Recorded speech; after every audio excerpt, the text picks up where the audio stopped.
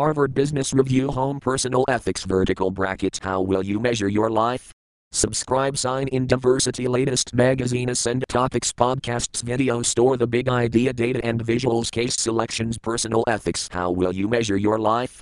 By Clayton M. Christensen from the magazine, July and August 2010. Ivan 101 Getty Images Summary. Harvard Business School's Christensen teaches aspiring MBAs how to apply management and innovation theories to build stronger companies. But he also believes that these models can help people lead better lives. In this article, he explains how, more tweet post share save by copies print editor's note, 2022, to mark our 100th anniversary, we are highlighting 12 of our very favorite articles. Subscribers can access all 12 at any time, and, for non-subscribers, we are unlocking one per month this year. First up is this classic 2010 article from the late Harvard Business School professor Clayton M. Christensen, which explains how we can all think more purposefully about the balance between our professional and personal priorities. Point.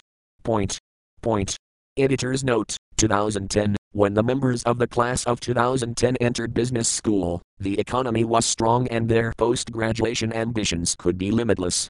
Just a few weeks later, the economy went into a tailspin. They've spent the past 2 years recalibrating their worldview and their definition of success. The students seem highly aware of how the world has changed, as the sampling of views in this article shows. In the spring, Harvard Business School's graduating class asked HBS Professor Clay Christensen to address them but not on how to apply his principles and thinking to their post-HBS careers. The students wanted to know how to apply them to their personal lives. He shared with them a set of guidelines that have helped him find meaning in his own life. Though Christensen's thinking comes from his deep religious faith, we believe that these are strategies anyone can use. And so we asked him to share them with the readers of HBR. Before I published The Innovator's Dilemma, I got a call from Andrew Grove, then the chairman of Intel. He had read one of my early papers about disruptive technology, and he asked if I could talk to his direct reports and explain my research and what it implied for Intel. Excited, I flew to Silicon Valley and showed up at the appointed time, only to have Grove say, "Look, stuff has happened. We have only 10 minutes for you. Tell us what your model of disruption means for Intel." I said that I couldn't that I needed a full 30 minutes to explain the model, because only with it, as context, would any comments about Intel make sense. 10 minutes into my explanation, Grove interrupted, "Look, I've got your model. Just tell us what it means for Intel." I insisted that I needed 10 more minutes to describe how the process of disruption had worked its way through a very different industry, steel, so that he and his team could understand how disruption worked. I told the story of how Nucor and other steel mini-mills had begun by attacking the lowest end of the market steel reinforcing bars, or rubber and later moved up toward the high end, undercutting the traditional steel mills. When I finished the mini-mill story, Grove said, "Okay, I get it. What it means for Intel is ellipsis points, and then went on to articulate what would become the company's strategy for going to the bottom of the market to launch the Celeron processor. I've thought about that a million times since. If I had been suckered into telling Andy Grove what he should think about the microprocessor business, I'd have been killed. But instead of telling him what to think, I taught him how to think and then he reached what I felt was the correct decision on his own. That experience had a profound influence on me. When people ask what I think they should do, I rarely answer their question directly. Instead, I run the question aloud through one of my models. I'll describe how the process in the model worked its way through an industry quite different from their own. And then, more often than not, they'll say, "Okay, I get it." And they'll answer their own question more insightfully than I could have. My class at HBS is structured to help my students understand what good management theory is, and how it is built. To that backbone I attach different models or theories that help students think about the various dimensions of a general manager's job in stimulating innovation and growth. In each session we look at one company through the lenses of those theories using them to explain how the company got into its situation and to examine what managerial actions will yield the needed results. On the last day of class, I ask my students to turn those theoretical lenses on themselves, to find cogent answers to three questions. First, how can I be sure that I'll be happy in my career? Second, how can I be sure that my relationships with my spouse and my family become an enduring source of happiness? Third, how can I be sure I'll stay out of jail? Though the last question sounds light-hearted, it's not. 2 of the 32 people in my Rhodes Scholar class spent time in jail. Jeff Skilling of Enron fame was a classmate of mine at HBS. These were good guys but something in their lives sent them off in the wrong direction. Doing deals doesn't yield the deep rewards that come from building up people. As the students discuss the answers to these questions, I open my own life to them, as a case study of sorts, to illustrate how they can use the theories from our course to guide their life decisions. One of the theories that gives great insight on the first question how to be sure we find happiness in our careers is from Frederick Herzberg, who asserts that the powerful motivator in our lives isn't money, it's the opportunity to learn, grow in responsibilities, contribute to others, and be recognized for achievements. I tell the students about a vision of sorts I had while I was running the company I founded before becoming an academic. In my mind's eye, I saw one of my managers leave for work one morning with a relatively strong level of self-esteem. Then I pictured her driving home to her family 10 hours later, feeling unappreciated, frustrated, underutilized, and demeaned. I imagined how profoundly her lowered self-esteem affected the way she interacted with her children. The vision in my mind then fast-forwarded to another day, when she drove home with greater self-esteem feeling that she had learned a lot, been recognized for achieving valuable things, and played a significant role in the success of some important initiatives. I then imagined how positively that affected her as a spouse and a parent. My conclusion: management is the most noble of professions, if it's practiced well. No other occupation offers as many ways to help others learn and grow, take responsibility and be recognized for achievement, and contribute to the success of a team. More and more MBA students come to school thinking that a career in business means buying, selling, and investing in companies. That's unfortunate. Doing deals doesn't yield the deep rewards that come from building up people. I want students to leave my classroom knowing that. Create a strategy for your life, a theory that is helpful in answering the second question how can I ensure that my relationship with my family proves to be an enduring source of happiness? Concerns how strategy is defined and implemented. Its primary insight is that a company's strategy is determined by the types of initiatives that management invests in. If a company's resource allocation process is not managed masterfully, what emerges from it can be very different from what management intended. Because companies' decision-making systems are designed to steer investments to initiatives that offer the most tangible and immediate returns, companies shortchange investments in initiatives that are crucial to their long-term strategies.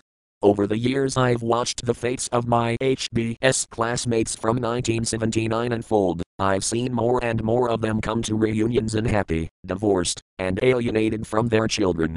I can guarantee you that not a single one of them graduated with the deliberate strategy of getting divorced and raising children who would become estranged from them. And yet a shocking number of them implemented that strategy. The reason? They didn't keep the purpose of their lives front and center, as they decided how to spend their time, talents, and energy. It's quite startling that a significant fraction of the 900 students that HBS draws each year from the world's best have given little thought to the purpose of their lives. I tell the students that HBS might be one of their last chances to reflect deeply on that question. If they think that they'll have more time and energy to reflect later, they're nuts, because life only gets more demanding. You take on a mortgage, you're working 70 hours a week, you have a spouse and children. For me, having a clear purpose in my life has been essential. But it was something I had to think long and hard about before I understood it. When I was a Rhodes Scholar, I was in a very demanding academic program, trying to cram an extra year's worth of work into my time at Oxford. I decided to spend an hour every night reading, thinking, and praying about why God put me on this earth. That was a very challenging commitment to keep, because every hour I spent doing that, I wasn't studying applied econometrics. I was conflicted about whether I could really afford to take that time away from my studies, but I stuck with it and ultimately figured out the purpose of my life. Had I instead spent that hour each day learning the latest techniques for mastering the problems of autocorrelation in regression analysis, I would have badly misspent my life. I apply the tools of econometrics a few times a year, but I apply my knowledge of the purpose of my life every day. It's the single most useful thing I've ever learned. I promise my students that, if they take the time to figure out their life purpose, they'll look back on it as the most important thing they discovered at HBS. If they don't figure it out, they will just sail off without a rudder and get buffeted in the very rough seas of life. Clarity about their purpose will trump knowledge of activity-based costing, balanced scorecards, core competence, disruptive innovation, the 4 Ps, and the 5 forces. My purpose grew out of my religious faith, but faith isn't the only thing that gives people direction.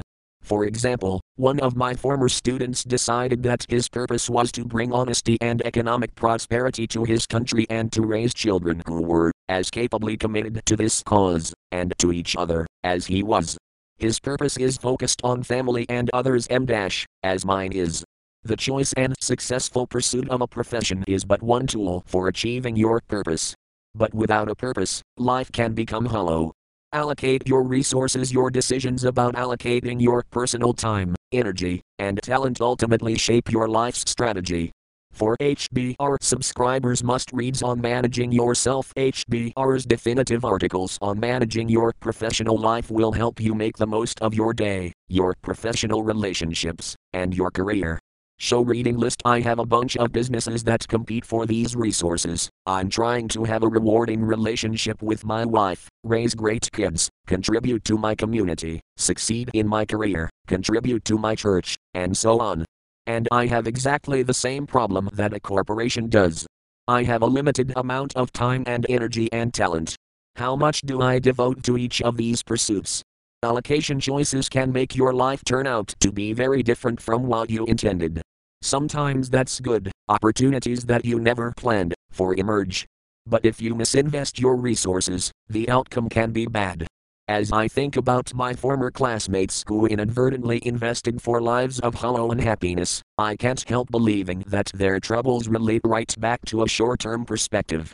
When people who have a high need for achievement and that includes all Harvard Business School graduates have an extra half hour of time or an extra ounce of energy, they'll unconsciously allocate it to activities that yield the most tangible accomplishments. And our careers provide the most concrete evidence that we are moving forward. You ship a product, finish a design, complete a presentation, close a sale, teach a class, publish a paper, get paid, get promoted. In contrast, investing time and energy in your relationship with your spouse and children typically doesn't offer that same immediate sense of achievement. Kids misbehave every day. It's really not until 20 years down the road that you can put your hands on your hips and say, I raised a good son or a good daughter. You can neglect your relationship with your spouse, and on a day-to-day basis, it doesn't seem as if things are deteriorating. People who are driven to excel have this unconscious propensity to underinvest in their families and overinvest in their careers even though intimate and loving relationships with their families are the most powerful and enduring source of happiness. If you study the root causes of business disasters, over and over you'll find this predisposition toward endeavors that offer immediate gratification. If you look at personal lives through that lens, you'll see the same stunning and sobering pattern. People allocating fewer and fewer resources to the things they would have once said mattered most. Create a culture. There's an important model in our class called the Tools of Cooperation, which basically says that being a visionary manager isn't all it's cracked up to be. It's one thing to see into the foggy future with acuity and chart the course corrections that the company must make. But it's quite another to persuade employees who might not see the changes ahead to line up and work cooperatively to take the company in that new direction. Knowing what tools to wield to elicit the needed cooperation is a critical managerial skill. This article also appears in The Clayton M. Christensen Reader Book. Clayton M. Christensen and Harvard Business Review 24.95 view details the theory. Raise these tools along two dimensions: the extent to which members of the organization agree on what they want from their participation in the enterprise, and the extent to which they agree on what actions will produce the desired results. When there is little agreement on both axes, you have to use power tools: coercion, threats, punishment, and so on to secure cooperation. Many companies start in this quadrant, which is why the founding executive team must play such an assertive role in defining what must be done and how. If employees' ways of working together to address those tasks succeed over and over, consensus begins to form. MIT's Edgar Skene has described this process as the mechanism by which a culture is built. Ultimately, people don't even think about whether their way of doing things yields success. They embrace priorities and follow procedures by instinct and assumption rather than by explicit decision, which means that they've created a culture. Culture, in compelling but unspoken ways, dictates the proven, acceptable methods by which members of the group address recurrent problems. And culture defines the priority given to different types of problems. It can be a powerful management tool. In using this model to address the question, how can I be sure that my family becomes an enduring source of happiness, my students quickly see that the simplest tools that parents can wield to elicit cooperation from children are power tools. But there comes a point during the teen years when power tools no longer work. At that point, parents start wishing that they had begun working with their children at a very young age to build a culture at home in which children instinctively behave respectfully toward one another, obey their parents, and choose the right thing to do. Families have cultures, just as companies do. Those cultures can be built consciously or evolve inadvertently. If you want your kids to have strong self-esteem and confidence that they can solve hard problems, those qualities won't magically materialize in high school. You have to design them into your family's culture, and you have to think about this very early on. Like employees, children build self-esteem by doing things that are hard and learning what works.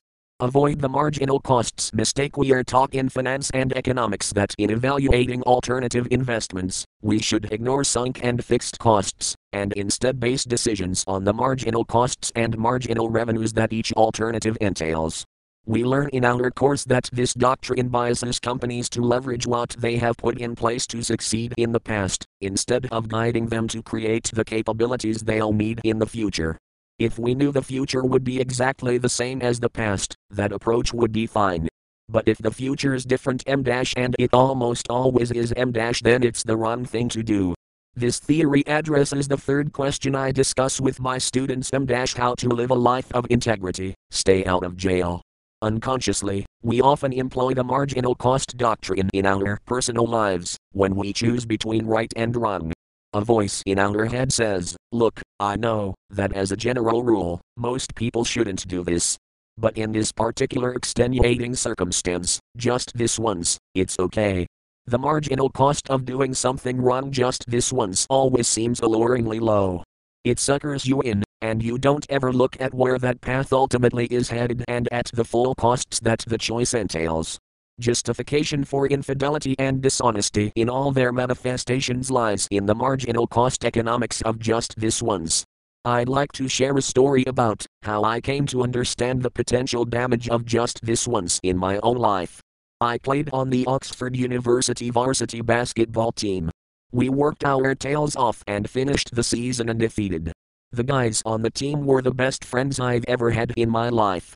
We got to the British equivalent of the NCAA tournament and made it to the Final Four. It turned out the championship game was scheduled to be played on a Sunday. I had made a personal commitment to God at age 16 that I would never play ball on Sunday. So I went to the coach and explained my problem. He was incredulous. My teammates were, too, because I was the starting center. Every one of the guys on the team came to me and said, "You've got to play. Can't you break the rule just this one time?" I'm a deeply religious man, so I went away and prayed about what I should do. I got a very clear feeling that I shouldn't break my commitment so I didn't play in the championship game. In many ways that was a small decision involving one of several thousand Sundays in my life. In theory, surely I could have crossed over the line just that one time and then not done it again.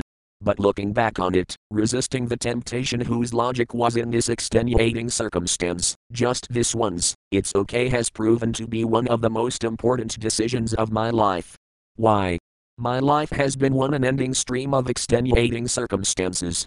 Had I crossed the line that one time, I would have done it over and over in the years that followed. The lesson I learned from this is that it's easier to hold to your principles 100% of the time than it is to hold to them 98% of the time. If you give in to just this once, based on a marginal cost analysis, as some of my former classmates have done, you'll regret where you end up. You've got to define for yourself what you stand for and draw the line in a safe place. Remember the importance of humility. I got this insight when I was asked to teach a class on humility at Harvard College. I asked all the students to describe the most humble person they knew. One characteristic of these humble people stood out: they had a high level of self-esteem. They knew who they were, and they felt good about who they were. We also decided that humility was defined not by self-deprecating behavior or attitudes but by the esteem with which you regard others. Good behavior flows naturally from that kind of humility. For example, you would never steal from someone because you respect that person too much. You'd never lie to someone, either. This article also appears in HBR's 10 must-reads on managing yourself, book 24.95. View details. It's crucial to take a sense of humility into the world. By the time you make it to a top graduate school, almost all your learning has come from people who are smarter and more experienced than you, parents, teachers, bosses. But once you've finished at Harvard Business School or any other top academic institution, the vast majority of people you'll interact with on a day-to-day basis may not be smarter than you. And if your attitude is that only smarter people have something to teach you, your learning opportunities will be very limited. But if you have a humble eagerness to learn something from everybody, your learning opportunities will be unlimited. Generally, you can be humble only if you feel really good about yourself and you want to help those around you feel really good about themselves, too. When we see people acting in an abusive, arrogant, or demeaning manner toward others, their behavior almost always is a symptom of their lack of self-esteem. They need to put someone else down to feel good about themselves. Choose the right yardstick. This past year I was diagnosed with cancer and faced the possibility that my life would end sooner than I'd planned. Thankfully, it now looks as if I'll be spared.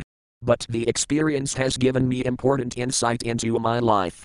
I have a pretty clear idea of how my ideas have generated enormous revenue for companies that have used my research. I know I've had a substantial impact. But as I've confronted this disease, it's been interesting to see how important that impact is to me now. I've concluded that the metric by which God will assess my life isn't dollars but the individual people whose lives I've touched. I think that's the way it will work for us all. Don't worry about the level of individual prominence you have achieved, worry about the individuals you have helped become better people. This is my final recommendation. Think about the metric by which your life will be judged, and make a resolution to live every day, so that in the end, your life will be judged a success. A version of this article appeared in the July and August 2010 issue of Harvard Business Review. Read more on personal ethics or related topics: personal strategy and style, personal purpose and values, and managing yourself. Clayton M. Christensen was the Kimby Clark Professor of Business Administration at Harvard Business School and a frequent contributor to Harvard Business Review. Tweet, post, share, save, buy copies. Print recommended for you. 6 Habits of Merely Effective Negotiators. Teamwork on the fly. How to become a better listener. Managing oneself. Partner Center. Harvard Business Review. Home. Start my subscription. Explore HBR, the latest, most popular all-topics magazine archive, the big idea reading lists, case selections, video podcasts, webinars, data and visuals, my library, newsletters, HBR Press, HBR Ascend, HBR Store, article reprints, books, cases, collections, magazine issues, HBR Guide Series, HBR 20-minute managers, HBR Emotional Intelligence Series, HBR Must-reads, tools about HBR. Contact us, advertise with us, information information for booksellers/retailers. Masthead Global Editions Media Inquiries Guidelines for Authors. HBR Analytic Services. Copyright. Permissions. Manage My Account, My Library. Topic feeds, orders, account settings, email preferences, account FAQ, help center, contact customer service. Follow HBR, Facebook, Twitter, LinkedIn, Instagram. Your newsreader. Harvard Business Publishing. About Us, careers, privacy policy, cookie policy, copyright information, trademark policy. Harvard Business Publishing. Higher education, corporate learning. Harvard Business Review. Harvard Business School. Copyright 2022. Harvard Business School Publishing. All rights reserved. Harvard Business Publishing is an affiliate of Harvard Business School. 1741.